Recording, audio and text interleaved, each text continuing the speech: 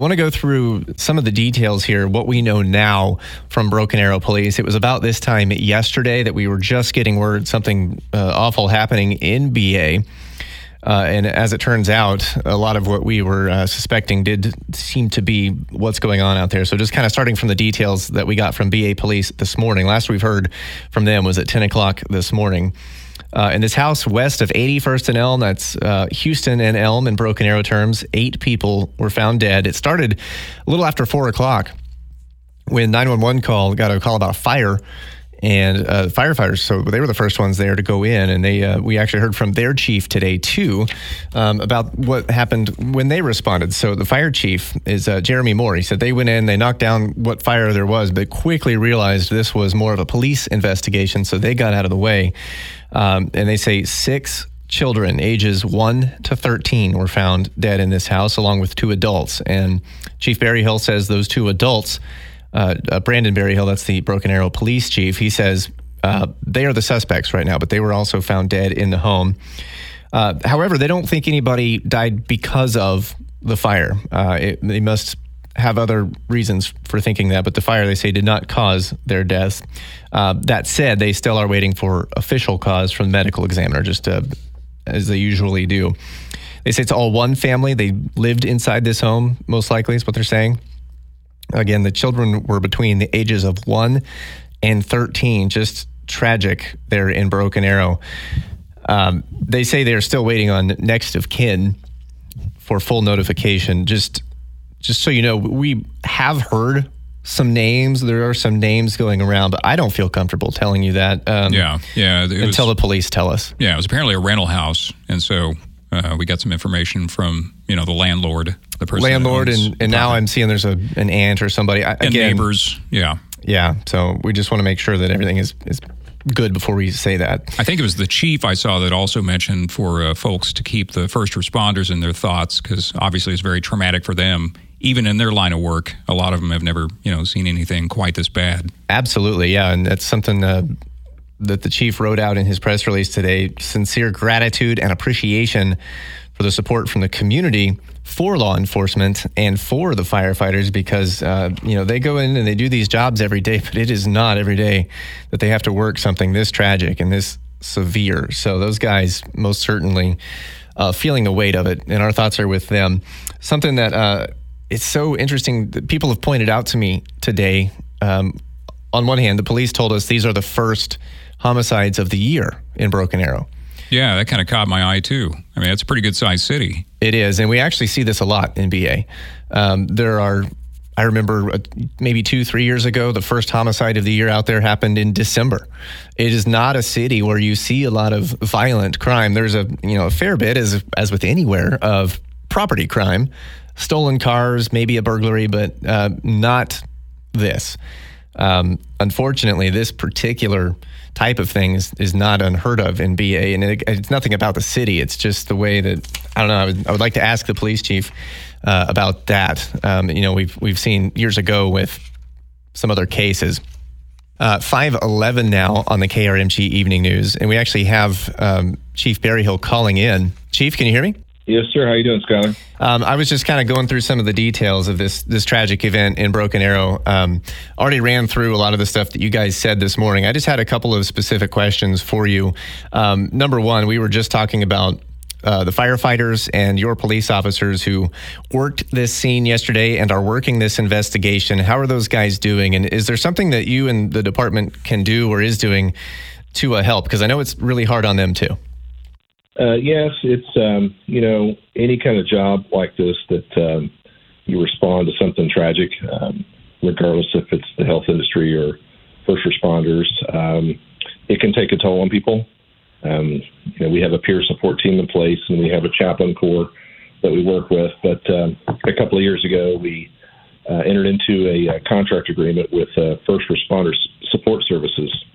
And, we used that at the end of some tragic things that were happening. And we had someone pass away in our department. And it's a independent company. They specialize in first responders, police, fire, medical, whatever. And it's a counseling service that we pay for as a flat fee. as a police department. The fire department has their own contracts. And it allows our employees, regardless of where they work in the department, whether it be animal control, dispatch, the jail, police officers, it allows them, it allows their spouses, allows their children up to age 18. It also covers our retirees to go and get confidential counseling services from licensed counselors that are trained to deal with first responders and first responder issues. What's nice about the program is, in years past, many years ago, people in my industry would not want to seek help just because they would look at it as a sign of weakness. And times have changed, and we really have been pushing this for a while now. And it covers anyone, even retirees, because you can experience something, 15 years ago, and it can pop up and start giving you problems. And we want to make sure if they experience that trauma on our clock, that we're covering them well after they leave us. And so we'll have a debriefing this weekend. All the ones that were either working in dispatch or crime scene techs or officers that were out on the scene, and we'll have a debriefing. We'll have counselors there. They'll kind of go through the process and tell them what to expect. Everybody will be a little different, but there are some things that are pretty common when someone goes through a traumatic event, things to look out for and be careful of, and they can share that experience together. And then individually after the fact, we always encourage them to go to FRSS on their own. And since it's a flat fee contract, nothing comes back to me. I get a number of usage, how many people a year use it, but I don't get names. I don't get what they talked about. And that gives people confidence to seek help, which is what we want. Broken Arrow Police Chief Brandon Berryhill live with us on the KRMG Evening News, just sort of talking about what's happening now after this horrific tragedy. 8 dead in a home in Broken Arrow, apparent murder-suicide. Chief, with a crime with this many victims, it touches a lot of people. So I'm thinking of, obviously family and friends, but also classmates, because these children aged 1 to 13. Have you spoken with the school district? Do you know anything about how they will respond? Well, at the present time, they were homeschooled, and I do have a direct line of communication with the schools, and we talk back and forth to make sure that they were not enrolled in Broken Arrow or any of the surrounding schools. Okay. But they could have friends in those schools, and so it's good for them to be aware that, there could be some trauma there. And anytime a kid sees or hears about something like this happening, they question their own safety. And even if you're not involved or not there or not friends with, that can cause some issues. So I would encourage parents to really talk to their kids however they feel comfortable, or talk with someone at their church and make sure they understand that, bad things do happen, but that doesn't mean it's going to happen to them. Every Tuesday we have City Manager Michael Spurgeon on this show, so we talk a lot about Broken Arrow, and I hear that sense of pride that he and so many others who live and work there in BA have, and I don't know if I grew up there, I live there now, so I get that feeling too. I know it's a growing city, but it still has that small town feel, so something like this, it really hits home with everybody in town, and tragically, we've been here before with this type of situation. What is your message to everyone in Broken Arrow who they have this lingering over them this evening? I've been here since '94. And in fact, the apartments across the street from this location, I had 5 days to find a place to live, and I lived there for about 6 months when I first got hired here.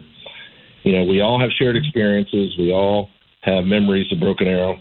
And the same things that get us to the good times are the same things that get us to the bad times.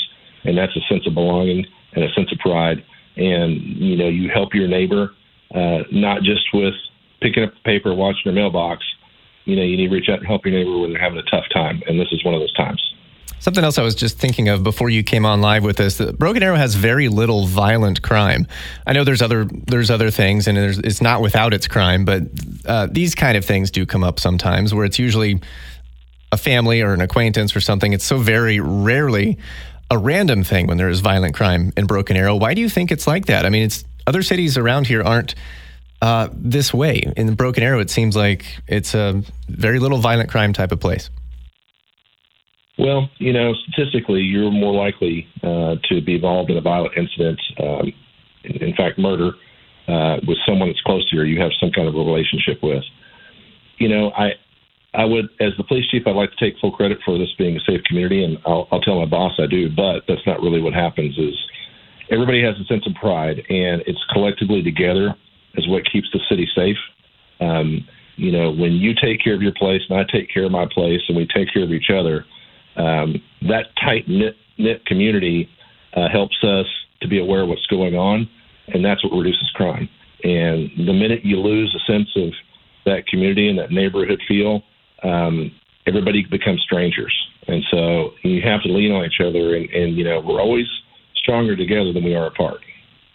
That's Broken Arrow Police Chief Brandon Berryhill on with us live this evening. I know you guys, you and your officers, you have a lot of work ahead of you with this investigation. So our thoughts are with you. And of course, if you have any updates, please let us know. I just want to ask you before we go, is there anything else you can tell us now, names or anything like that nature? Not this time. Our public information officer, Ethan Hutchins, will send something out when it's appropriate and send text. Sounds good. All right, Chief, thank you so much. Hopefully you guys can get some rest this weekend, but I know there's a lot of work ahead. Thank you for taking the time this evening. No problem. Have a good night, sir.